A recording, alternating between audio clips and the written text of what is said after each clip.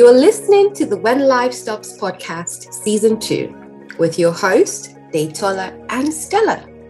We are both moms who have loved and lost, and we're so glad to have you listening. Every week, you would hear more about our stories, some relatable interviews, as well as practical tips that you can apply to help you find new meaning after loss. Let's dive in.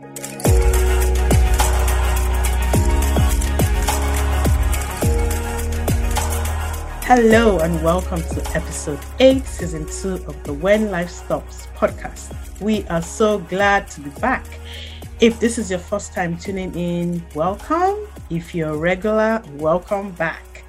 Today we have a very special guest in the house who will be sharing her story about finding love after the death of a spouse. But before we introduce our guest, let me check in with my girl, Stella. How are you doing, girl? Hi, Daytola. I'm good, thanks. How are you? Good to have you back again. What an awesome season. Season 2 is turning out to be. Yes. We've had back-to-back interviews. And I'm so grateful we've got the opportunity to be able to sit down with our esteemed guest and to chat with them. So thank you. I know. It's really exciting to be back today. And we had such an amazing time on the last episode and all the other episodes before. And I'm sure today we would have a great time as well. So like I said, we have a special guest. And this is someone who has made a huge difference to my own life in recent years. Her name is Carol Henderson, the CEO of Grief UK. Carol trained me to become a grief recovery specialist. So you can see how special she is to me personally and to be here today. And you've probably heard me mention a few times on the podcast that doing the grief recovery training was the best thing that helped me after Moraki Caleb died. And so it is such an absolute delight to have Carol here with us today. Carol has also suffered loss in her life, and we're going to be talking about one of her losses today, which is the death of her first husband. And I know that she's going to walk us through some of her journey, her story, and how she was able to find love after her tragic loss. Awesome. As we mentioned in last week's episode, the death of a spouse is probably one of the most devastating tragedies, that one will ever have, especially when you had a good marriage, and you had dreams of growing old together. Many widows or widowers deal with conflicting emotions, especially when it comes to finding love again. So with Carol today, we would love to hear your story, and hopefully other widows and widowers who may be trying to navigate love again will be able to glean from you. So welcome, Carol. We are so delighted to have you here with us today. It's such an honor, and I really celebrate you because I know how much the grief recovery method had an impact on Daytola. So thank you, and for the amazing work that you're doing. And we're so glad that you are with us today. So welcome. Thank you, Stella, and of course, Daytola. I am thrilled to be here with two very amazing women, and I'm really pleased you've asked me to share your story, because you're right, so many widows and widowers get really conflicted on living the rest of their life after a spouse has died and how to do that. So if I can help even one person feel a little bit better, then it's absolutely worthwhile doing. But really, I'm here because I really love Daytola and her enthusiasm, and it's great to meet you too now, Stella. So I'm excited to be here. I'm sure we're going to have some fun. We're so excited. Even though it's a tricky topic. I know. Yes, we are the queens of having difficult conversations with a smile. I think in one of our episodes, someone said, "You two ladies are too chirpy and too excited to be discussing this kind of topic." I said, "Wow." Well, this is what you get with Daytola and Stella. Yeah. And here's the thing we can talk about, because I'm sometimes say, "Oh, here comes the grief lady." And I was going to, I said, I'm not the grief lady, I'm the recovery lady. I'm about helping people move forwards through their grief. So that's what I'm all about, which is why I think it's important to have these conversations, to let people know that it is possible to move through it, because it's all too easy to get stuck in it. So good. Totally. So good. Yeah. So just tell us about yourself. Tell us what you do. Let's get to know you a bit more. Who is Carol Henderson? Oh, that's a big one, isn't it? So we've only got a short time. So what do I do? Well, I teach the grief recovery method. I train people like Ditola and many other people to pass the method on to others. That's what I do now. But if I take you back in time, it's very, very different to what I was doing. So back in 2006, I was a marketing communications person. So I worked in an agency, I worked on car launches, I helped car manufacturers sell more cars, essentially. So it's a very, very different life that I lead now than I led then. But it all came down to that one big loss, that real big turning point in my life. Because in 2006, I was very happily married to Kevin and had been for 20 years. Wow. We met when I was 18 years old and he was 19. So he wasn't my first boyfriend, but he was kind of my second long-term boyfriend. So I'd dated one guy between the ages of 16 and 18, you know, so I wasn't sort of the girl that had lots and lots of guys. So I met Kevin, I was 18 years old. I remember thinking I'm drapped, because having come out of a 2-year relationship at 18, I was quite looking forward to having fun and meeting lots of different people. But after a week of dating Kevin, I knew he was the one. And that's why I was drapped, because this is it now. But I knew kind of from the minute that I kind of first danced with him that we met at a mutual friend's birthday at a nightclub, and he was 6'4" and I'm 5'3", and in my 4-inch spike heels I still looked up to him, and I knew he was great, and he was a really lovely guy, and we were very happily married. You know, like all couples, we had our ups and downs and struggles and differences, but it was a good marriage, and it was still a good marriage 20 years later. Now he was as I say, 6'4". He also had ash blonde hair and bright blue eyes. So, yeah, classic Aryan looking. Everyone would say, is he German? No, fair. Now he did have quite a few moles on his skin. So I was very aware of skin cancer because he was so fair. I'm pretty fair myself, but he was like really fair. So we were aware of it. But he was covered in moles. So when they say, look for a new one, you know, it's just not going to happen. But in 2005, there was a mole on his leg, which was bleeding. And I'd noticed and said, you really need to get that checked out. And he wouldn't go. Now, Kevin, like a lot of guys, was really wary of going to the doctor. And now it'll be all right. Now it'll be all right. You know, that thing that, you know, a lot of men do, it'll be fine. It'll be fine. It's nothing to worry about. But, you know, a few months went on, I noticed the plaster was still on his leg. And I think he kind of knew something was up. Anyway, he agreed to get it looked at. And kind of long story short, it was malignant melanoma, and it was a very big tumour. Now, the thing with skin cancer, there's no treatment. They cut it out, and if they get it all, great. If they don't get it all, then you're in trouble. Because it's kind of 98% treatable if you catch it early and 98% fatal if you don't. So we're too late. So they cut this thing out of his leg in 2005. And our life changed quite a bit just right there with that diagnosis. Because up until that point, he'd been super healthy. He's one of those irritating people that had never had a day off sick in his life, didn't really know what pain was. But then having had this great big lump of his leg taken away and a skin graft and this big scary diagnosis, it really did have an impact on him, and it changed his outlook on life, and it impacted our relationship quite a bit. So that there were some ups, but it was a really difficult year. in many ways. In 2006, in the spring, the company I was working for bought another company. There were redundancies in the offing. So I took redundancy. And he was also made redundant. So neither of us were working. Wow. And we said, this is fine. Do you know what? We'll take the summer off, because it was kind of early spring. We'll take the summer off and we'll both look for new jobs come September.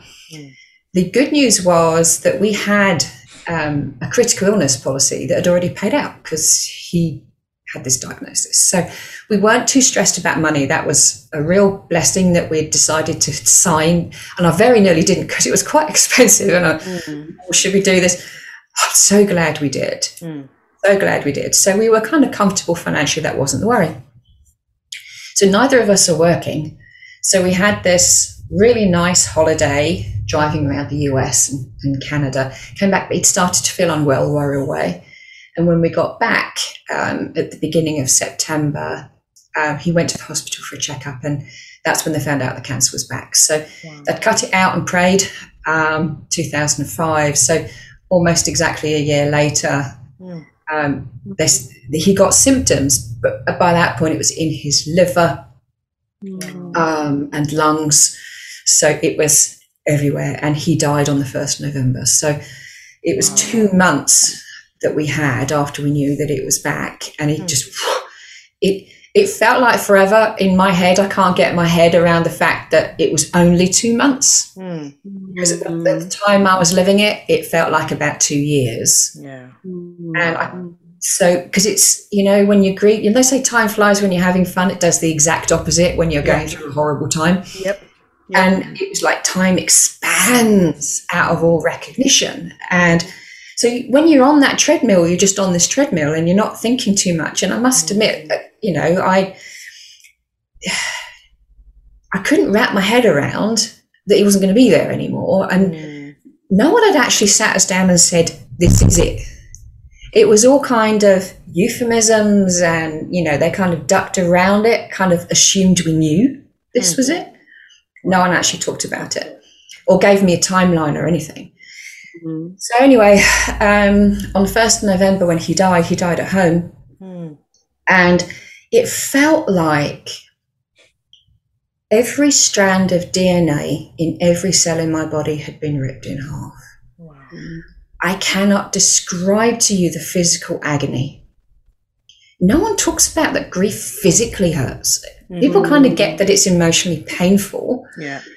But, you know, when you see these TV dramas and you see these young widows in black, by the way, and they're dabbing neatly at their cheeks, it doesn't happen like that. You're in absolute pieces, wailing at the sky. And I was shredded, absolutely shredded into pieces.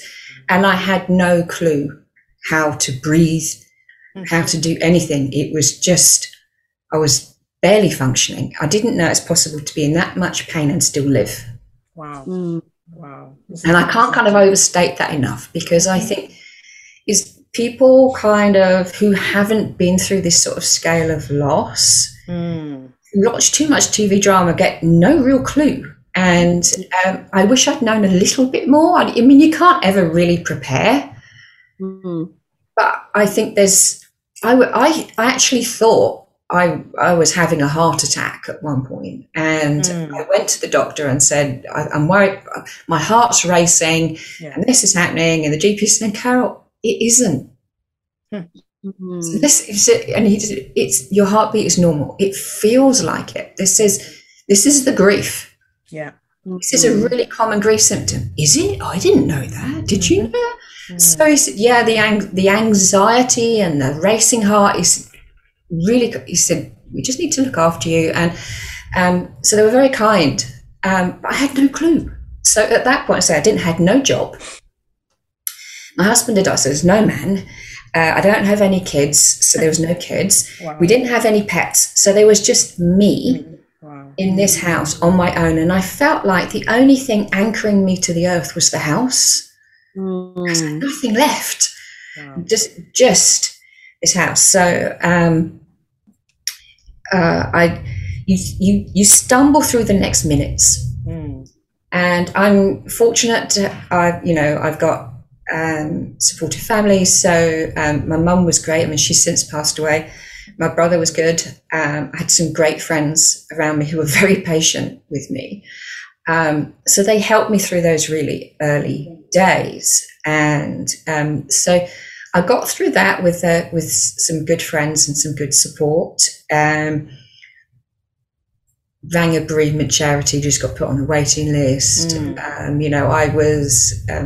went back and begged for some sleeping tablets from the doctor. He wouldn't give me any. Then he gave me that hard look and he said, "You're not taking anything Kevin's, are you?" "No." That's because I'd finished them by then. Wow.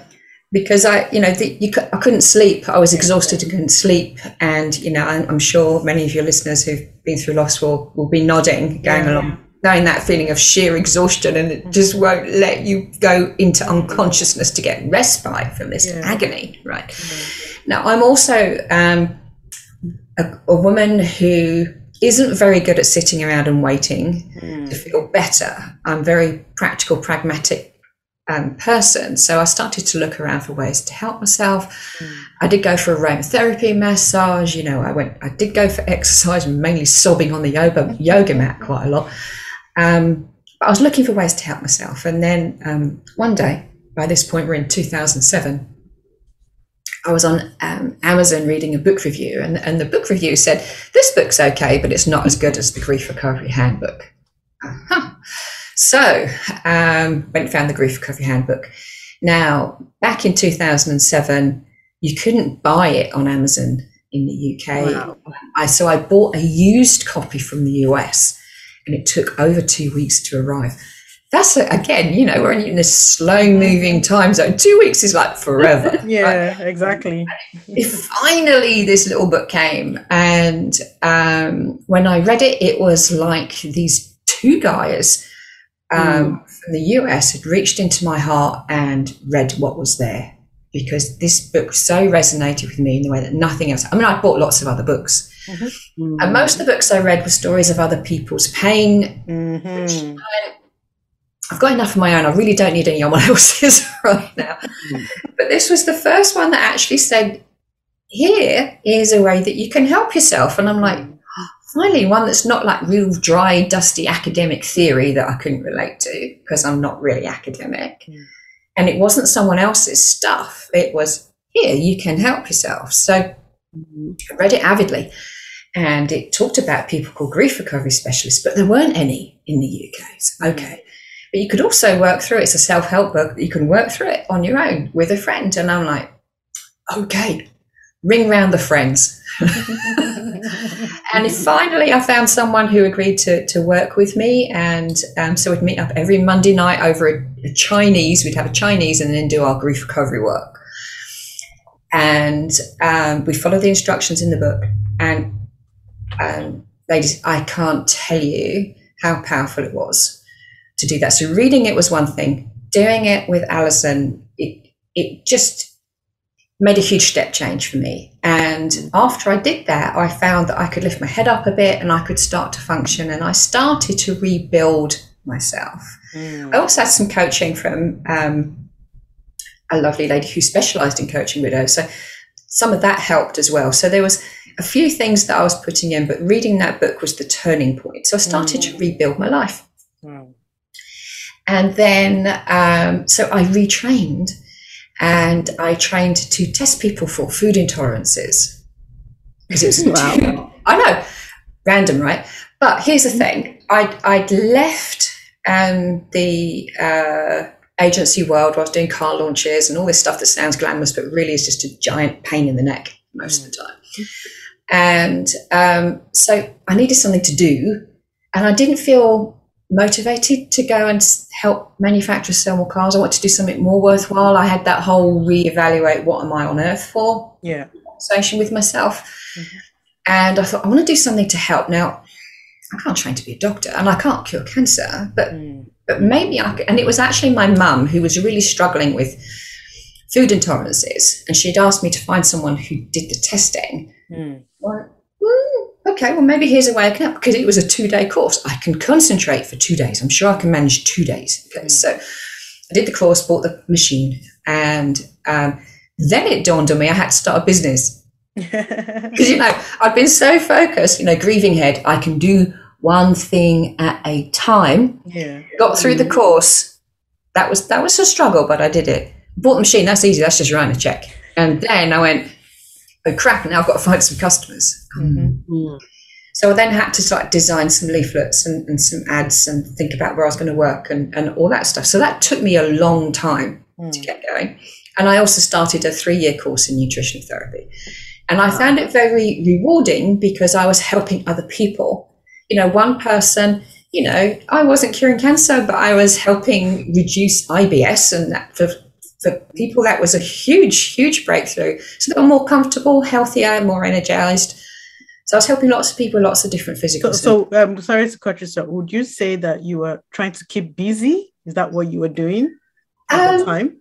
I think I was trying to find fulfillment because I think the keep busy thing I'd done madly kind of the previous summer in going to all these different exercise classes and sort of like lots of online forums. Yeah. And I am a helper-outer. I am one of rush-ins. So I would be on job recruitment forums, giving people advice on how to get into marketing or how to do well in job interviews, because I used to recruit people. Yeah. So I was wanting to help others in any way that I could find. I'd hang out on widows forums and talk about how the book had helped me and what I'd done to get through. And so it was always about being out there helping others. I'd also trained in a couple of other things that had helped me, like thought field therapy helped me. And I was kind of doing okay, and I started to rebuild. I was still fragile, but I was starting to rebuild. I was lonely as anything. And someone put it beautifully, which is when you lose your life partner, it's really easy to find someone to do something with. You can find a friend to go to the shops with. It's really hard to find someone to do nothing with. Just those times on Sunday evenings when you're just chilling out and, you're going to start the week and say nothing and do nothing, but just be, just watching the TV, it's not the big stuff. Yeah. You can find the courage and the energy to go to the barbecue and find someone to go to the barbecue with. It's when you get home and the house is empty. Wow. That's the horribleness of it. And, waking up and there's a space there and eating every meal alone. And I hate eating alone because I wasn't even going to work. I couldn't even have lunch with co-workers, because I was self-employed and working from home. So everything was alone. I was so lonely. So I was still, hopping on internet forums and helping people out. And then, so I kind of started to put myself together, and I was still, I think the biggest issue then was loneliness. So I had experimented with dating. Stella, are you going to ask me something then? I was just going to say that I really, really love your vulnerability, and and I know that we have listeners who have experienced loss of a spouse, and one of those things that they're not very open about is the loneliness, because you don't want people to pity you. You don't want people to, try to add you onto their list of, okay, can we do this together? And just being able to admit it, I'm lonely, in a sense, is a form of liberation, because you're able to name what it is you're feeling. So I just really wanted to say thank you for sharing that. And thank you for that. And here's the thing. It's very hard to say it to others out loud. I'm a long way down the line now. At the time, I would never have said it out loud. And it's really hard when people see you up and dressed and the lippy on. Oh, you're doing so well. And inside I'm thinking, you have no flipping clue. Really. And there was a quote from someone, it was never credited, but I love it. It's like, when you say I am strong, I feel you do not see me. Like, well, Carol, you're strong. And I'm like, I'm really not. This is fake. This is completely fake. Inside, I'm broken. I'm lonely. I'm scared. What if this is the rest of my life? But here's the thing, when you talked about, people feel about finding love again. Yeah. Pretty early on, and I mean really early, like days, not weeks, I remember standing in my garden and realising that aged 40 and widowed, I could well have longer alive without him than I had with him. Even though I'd been married with him, and I'd been with him since I was 18, so I had been my entire adult life that one man. I'd never made an adult decision on my own. Wow. But I've got 30 plus years to go. And I thought, wow, you know what? He didn't get a choice. That choice was taken from him. Wow. I have a choice.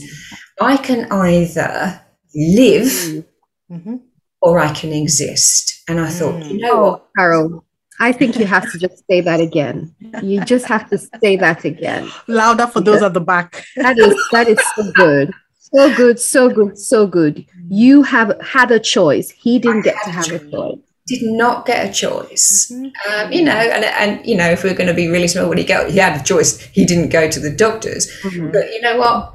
At the end of the day, he did not choose to leave me. He left me. And here's the thing. Even the church only makes you promise till they die. True. Yeah. You know what? That's true. And, even the church doesn't expect you to kind of promise for eternity. It's till death do us part, right? Yeah. So, and that's, sort of heads up. But in my heart, I thought, I like being married. I like male company. I don't want to be on my own for the rest of my life. And actually, it seemed I was quite good at it, because, I had a successful 20-year marriage. So I've got a choice. So I decided right then and there in my garden that I was going to live for two. Wow. And I had no idea how I was going to do that, but I was going to. And I think it was because I made that decision, even though in my really dark days when I thought, I just want to be with him, I can't do this anymore. I thought, he didn't get to choose, you do. Keep going. And so it was that kind of little voice at the back of my head was telling me that. So I'm living for two. So when I did find the courage to go out and go to a barbecue or a dinner party or something, and wow, being a single in your 40s when you've been a couple, I was thinking of Bridget Jones, remember the smug marrieds? Being around the smug married and people looking at you with that poor Carol, she's the one whose husband died. That, it's hideous. And, it's way easier to stay at home. And a lot of the time I did, I was no superhero here. So I decided to live. So I knew at some point I wanted to meet someone else. So fairly early on, and people would say to me, oh, he'd want you to be happy. And like, do you know what? He's not here. He doesn't get a vote. I like that. He doesn't get a vote. What would Kevin want? He's not here. He doesn't get a vote. I can't live like that. I can't live what would Kevin do? What would Kevin say? I still have conversations with him and yell at him every now and again for leaving me to work it out on my own. I really don't want to come off as someone who had this easy, because it really wasn't like that. But it's just finding those moments of light. And it was appreciating what I had. I didn't have to worry about the finances because of that decision to sign that insurance paperwork. And I'm thankful and appreciative. And it still felt horrible sometimes spending the money because it felt like blood money. All of that stuff. So I had all those conflicting feelings around that. But at the end of the day, he was. Sorry, Carol. Let me before, because I know you're sharing all with us. Well, you've talked about how you made up your mind, and I think that's powerful. The ability to be able to decide that you were going to move forward. But were you ever concerned about what people were going to say about you remarrying? Because, and again, Stella and I are both from Nigeria, and there's probably some culture element to remarrying after you've lost a spouse from in Africa. But generally, from your point of view, were you worried about what people are going to say or do, or his family? Yes. You know, most of all, his mum, sister, and, you know, so my in-laws, in other words. And then I had that, at what point do they stop being in-laws? Because, you know, the contract kind of ended. But it's like, they're still kind of, they're his family. That's who I was most concerned about. And so that, again, it was like one of those, well, do you know what? I know from, you know, how I was before all this happened. I also know you're damned if you do and you're damned if you don't. So, and you can't please all the people all the time. And living to please other people is not a pathway. Happiness. And what I do know is when I did start putting my foot into the dating pool, you know, there was some, Carol's dating, you know, so there's some good for her, and there's the and, you know, you're going to get that. Sure. You know, it could be 10 years and there'll be something, she's already. So you can't win. And I think what you really have to do is acknowledge that you're going to be judged. And do you know what? I'd rather be judged trying to have fun than be judged staying at home really lad and sad and lonely and, you know, ready to slip my wrists. So I'm very social. So I wanted to be out and be social. Let me tell you, dating in your 40s, when the last time you dated, there was no internet, let alone mobile phones. Oh my God, webcams. That was a nightmare that was waiting to happen.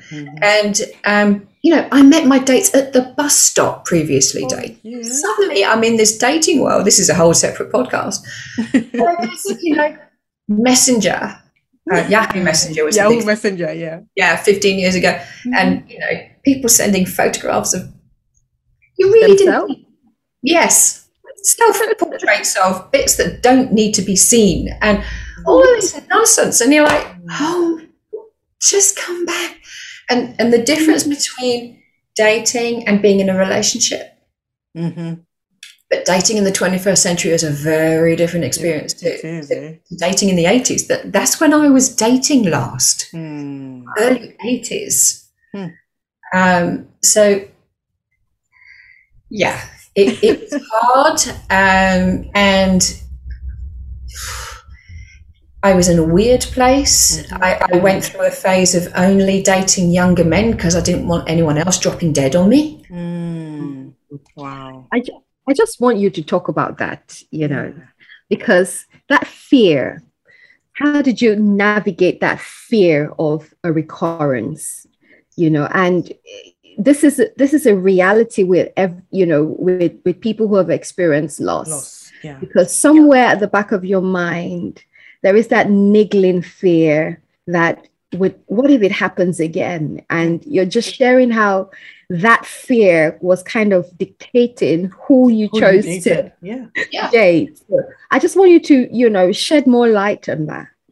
Cool. And here's the weird thing. I didn't even notice I was doing it. I had a male friend come over and I said, can you have a look at my dating profile just to see what kind of, how you would see it? You know, what message am I putting out with bloke eyes on?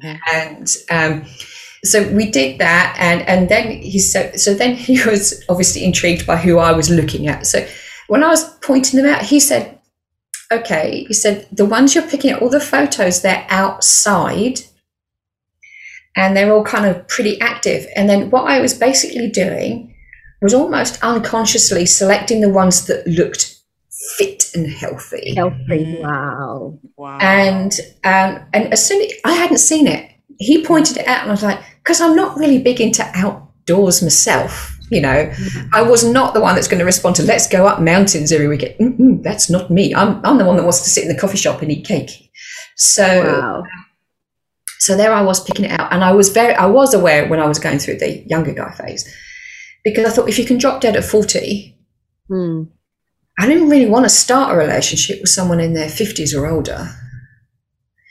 So I was, and then I guess by this point, I'd kind of reread the book, and it was getting my head around the fact that actually there's no calling it.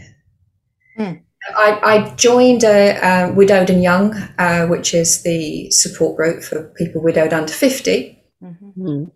And I've met lots of widows and widowers, you know, that are car accidents, terrorist attacks, cancer, heart attacks, sudden adult death, all these different. I thought, well, do you know what? And I really had to tell myself and repeat myself, it can happen anytime to anybody. Mm-hmm.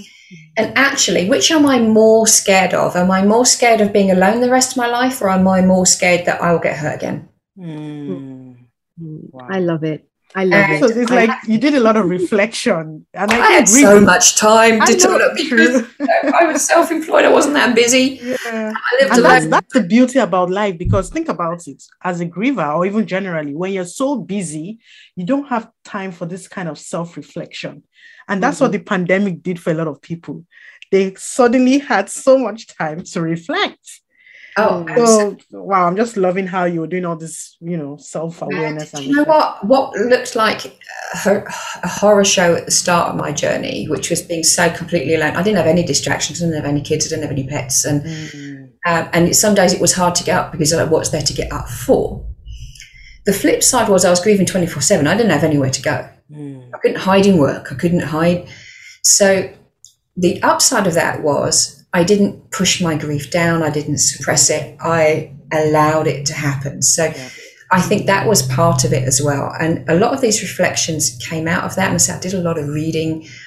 So that kind of guided me to kind of come up with some of this stuff. And I'm naturally an optimist. That is my leaning. I lean towards painting a silver lining. So I can, even without someone coaching me, I can usually take something and reframe it for myself to put, you know, to look at both sides. And I think an attitude of gratitude is helpful as well. So question for you, Cara, and I'm not sure if you would have the answer, but I would still ask. Do you think if you had children, it would have been different in terms of how you were able to navigate looking for love again? Yes, absolutely. Okay. And I've got friends who are widowed with children. And I remember having a chat with one of them once, and she said, I don't know how you function without kids. And I said, I don't know how you function with kids. You know? The truth is we can each only plot our own course. Yeah. And I do know if you're talking about finding love again, kids add an extra complication. You know, I didn't have to worry about if I brought someone home. Yeah. You know, we're going to be heard or seen. At what point do I introduce them? And they're going to get that sort of another loss again if the relationship doesn't work out. A whole different complication. So I don't have any experience of that. And my heart goes out to men and women in that position, because it's just what I was worried about, having never had kids, was dating dads. Also, at age 40, so, you know, looking at men in their early 40s, on one day I went out and this guy had a 16-year-old daughter. Oh, wow. And I'm like, whoa. You know, and then you time travel, don't you? Even on your first date, you time travel, you go, oh, God, I'm going to meet the 16-year-old and stepmom, you know, because let's face it, when you're growing up, stepmoms don't exactly get a good press, do they? So wonderful. A very bad rep. Very bad rep. And then the following week, that didn't work out, that one. And it was nothing to do with the 16-year-old. We just weren't connecting. And then the following week, I went out with a guy, same age. He was a granddad. Right? Oh, my goodness.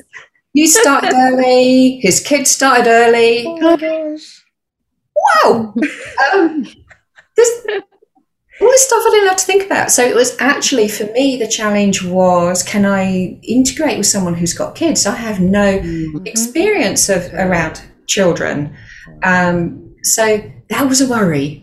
So you think, and then there's a bit of you go, well, you know, if they're a dad, they had a relationship, there's some responsibility there. Is there? Not guaranteed. And if they haven't had that, why not? So exactly. So all those conflicting emotions and questions, where you're like, it's a nightmare. And I think, and what it comes down to is what you soon realise is we're all just muddling through this. And it's really easy to beat ourselves up. It's really easy to go, oh, I can't do this, it's too complicated, and she's got it easier or he's got it easier, and they have no idea what it's like for me. But you know what? We're all just putting one foot in the other and trying to work it out as we go along. And so how did you meet Kevin? I mean, not Kevin, Ian. So how did you meet Ian? How did I meet Ian? Oh, okay. So scroll forward a few years. So in 2009, I did my 4-day training to be a grief recovery specialist. So that was the big changing point. So I then added grief recovery to my business, and I was in a business networking group promoting my nutritional therapy and my grief recovery work. And I needed some logos designing, and so Ian was a graphic designer. Wow. So I asked him to do me a logo. And I remember the very first time I saw him at a networking meeting, he wasn't in my networking group, he was in another branch, different branch, same group. And he was at our group visiting, and he stood up and talked for 60 seconds, you know, these breakfast meetings where you do that. And I just thought I could listen to that for more than 60 seconds. I love it. And, you know, then I clocked the wedding ring on his finger. I was like, oh, what? Typical. Taken. So anyway, nice guy, and we became quite friendly. And then he started doing design work, from like designing my leaflets and my promotional materials. So I was a client, he was a supplier. So scroll forward a couple of years. And there was this Facebook status update from Ian Henderson that said, separated. Ooh. Okay. Really? Okay. So I sent him a text, mate, just seen your status update. Is everything okay? And he's like, what status update? And I said, it says you separated. Oh, that's old news. Oh. Ooh, even better. Oh, but that's not what I said. Right, right. You know, so you know. So with my grief recovery head on, I'm thinking his relationship's just ended. He's going to need to grieve and his 17-year marriage, and the 40-something single woman who's been in a dating nightmare for the last few years is going, get in there before someone else gets in.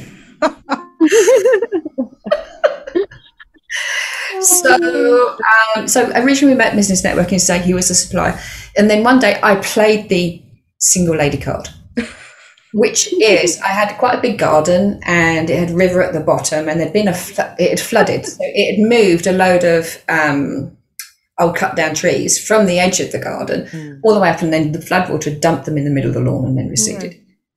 So I actually said, could you do me a favour? I said, I can't move this stuff on my own. If you pop round, help me move them, I'll cook you some dinner as a thank you, because single men need feeding, right? True. Yeah. So I got out my secret weapons, which is Thai green curry. Oh, wow. And a really good bottle of red. Deal. You know what they say, that the way to a man's heart is through his stomach. Oh, absolutely. And you just proved one Instagram tactics that they call shooting your shot, where you slide into someone's DM. So that's what you did. She slid in right quickly. She shot her shot. You shot your shot.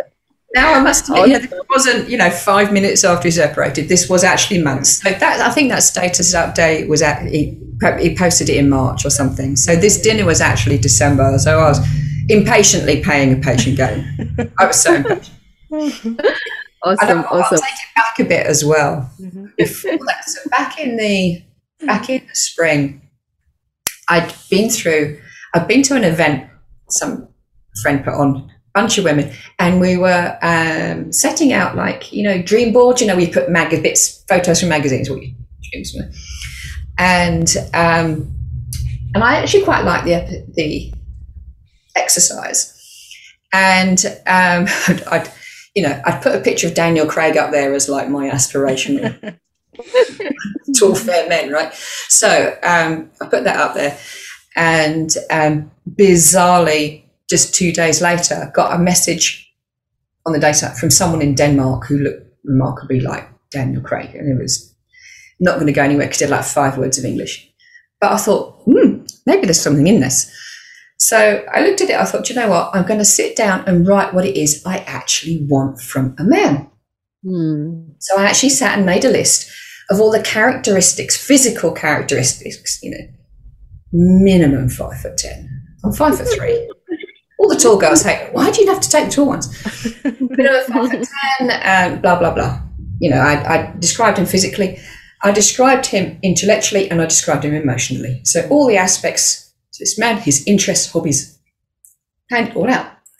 And I said, this is what I would like, please, universe. This is the man that I want. Please introduce him to me. And then when I read it back afterwards, and I said, well, blow me down, that's Ian Henderson. And I read it back, and I thought, so what I was actually sending out was, I want someone like Ian Henderson, because Ian was taken, right? He was married at the point that I did this exercise. I just stuck it on my wall. It was like the universe is I want. So it just, the timing, when his marriage was ending, which was going to end anyway, and he went through his painful bit through that summer, and then we came together in the December, and I knew that this was going to be different. And I think because we already had a relationship, we had this business relationship, we were already friendly. So we kind of knew a little bit about each other. So it just felt very natural to continue that. By this point, I had 2 dogs. He had a dog. So we were in a step-dog situation.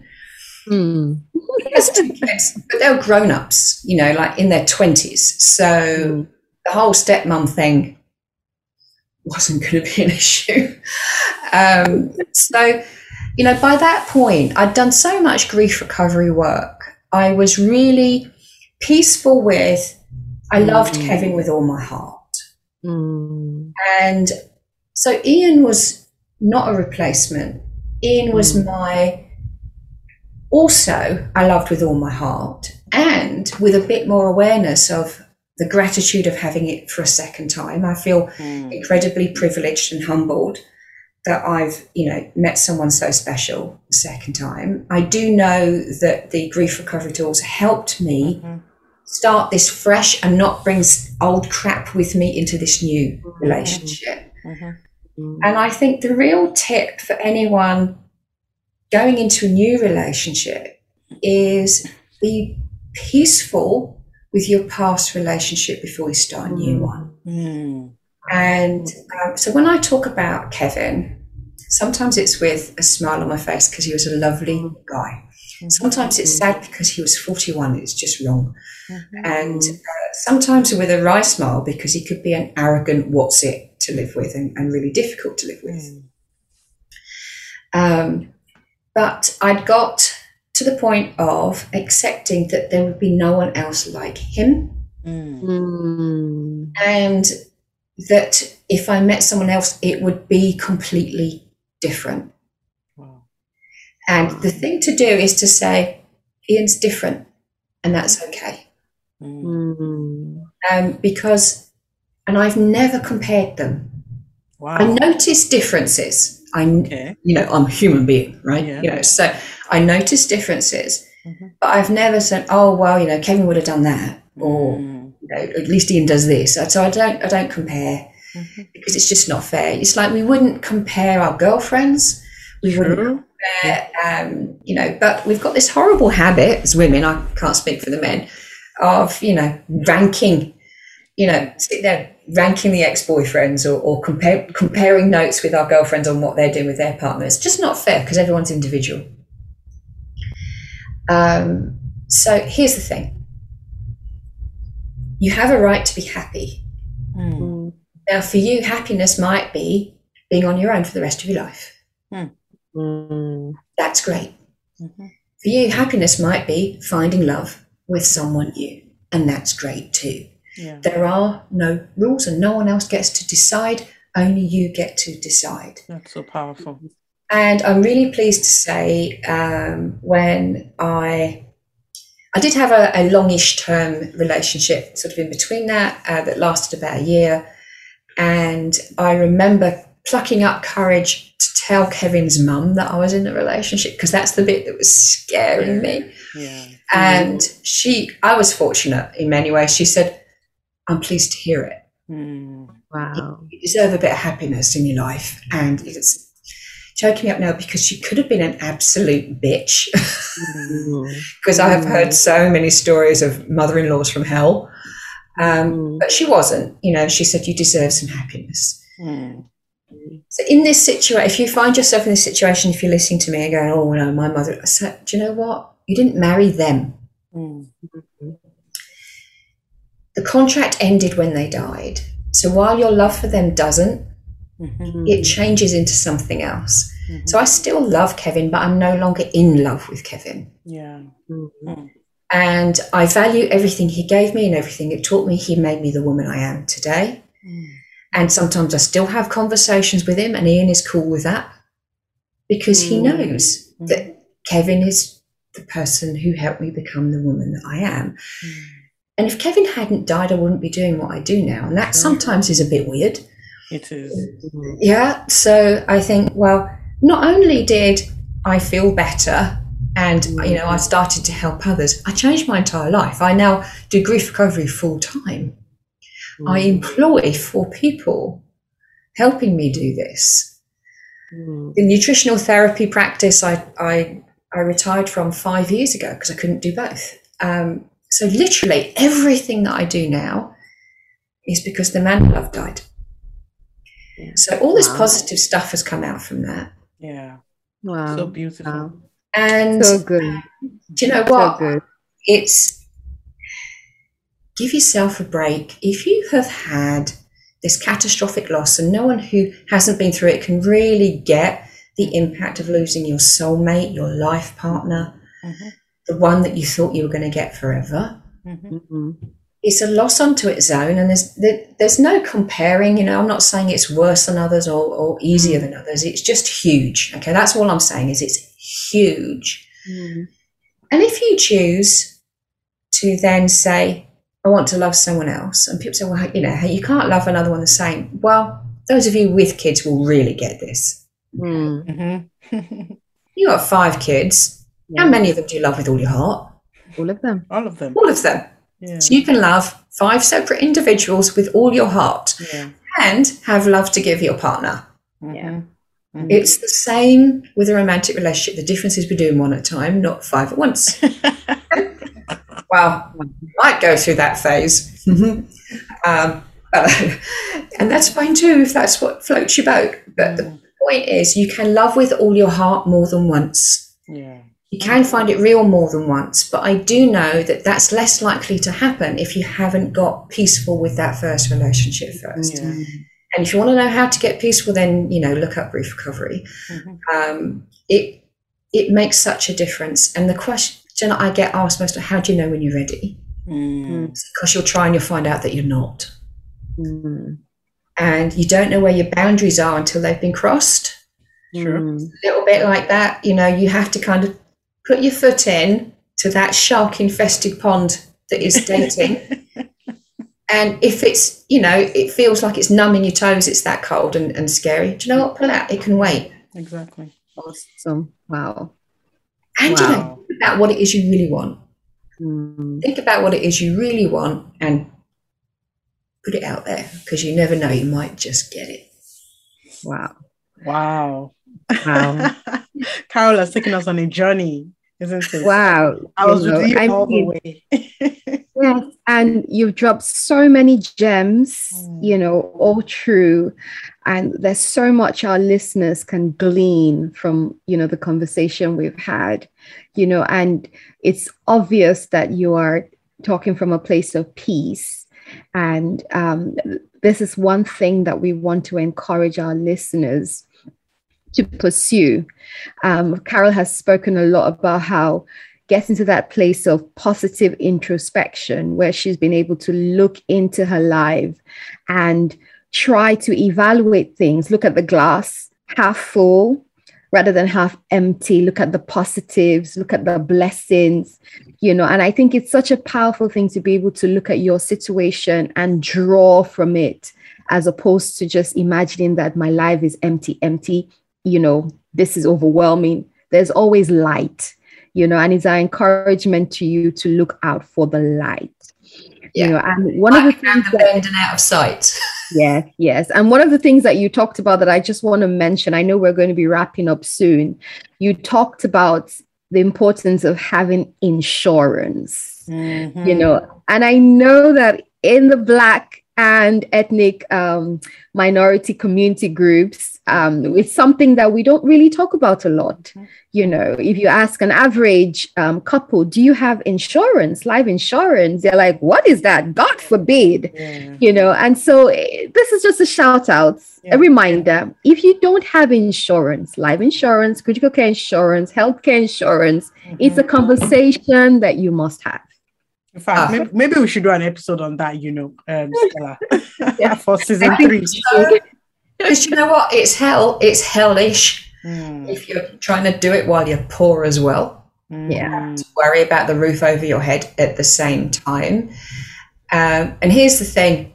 If you're insured, it doesn't kill you quicker. It really doesn't. It's not tempting fate or any of that stuff. Because I've met countless widows and widowers, and some are insured and some aren't. That's not the denominator, right? Exactly. That's not that's not it. So, or like writing a will. Some people think if they write a will, they're inviting death. They're preempting death. No. It's the certainty. We're all going to die. Exactly. It's just a matter of when. Yeah. And that's the thing. And the other quick word, as you say, we're kind of wrapping up, but I just want to get the thing in, because the word I didn't use at any point was guilt. We're going to ask you about that. Well, come on, tell us about it, Carol. Screw that. Screw that. Excuse my language. But, you've lost your life partner. This journey is flipping hard enough without torturing yourself with what ifs around that. So if you date again, you have nothing to be guilty about, or even thinking about dating again, or thinking about what it might be like to be with someone else, or, just frankly, just have some physical action again because you're lonely and you just want to be held, or you just want to be touched. They call that widow's fire, when you get the urges and there's nothing to do. That is a real thing, isn't it? And if you don't feel guilty, normal, natural, physiological needs, you still have them, because you, guess what, are still alive. And to go back to this thing, even the church says till death us do part. You are, whatever your beliefs are about the afterlife, there's no sexual jealousy in heaven.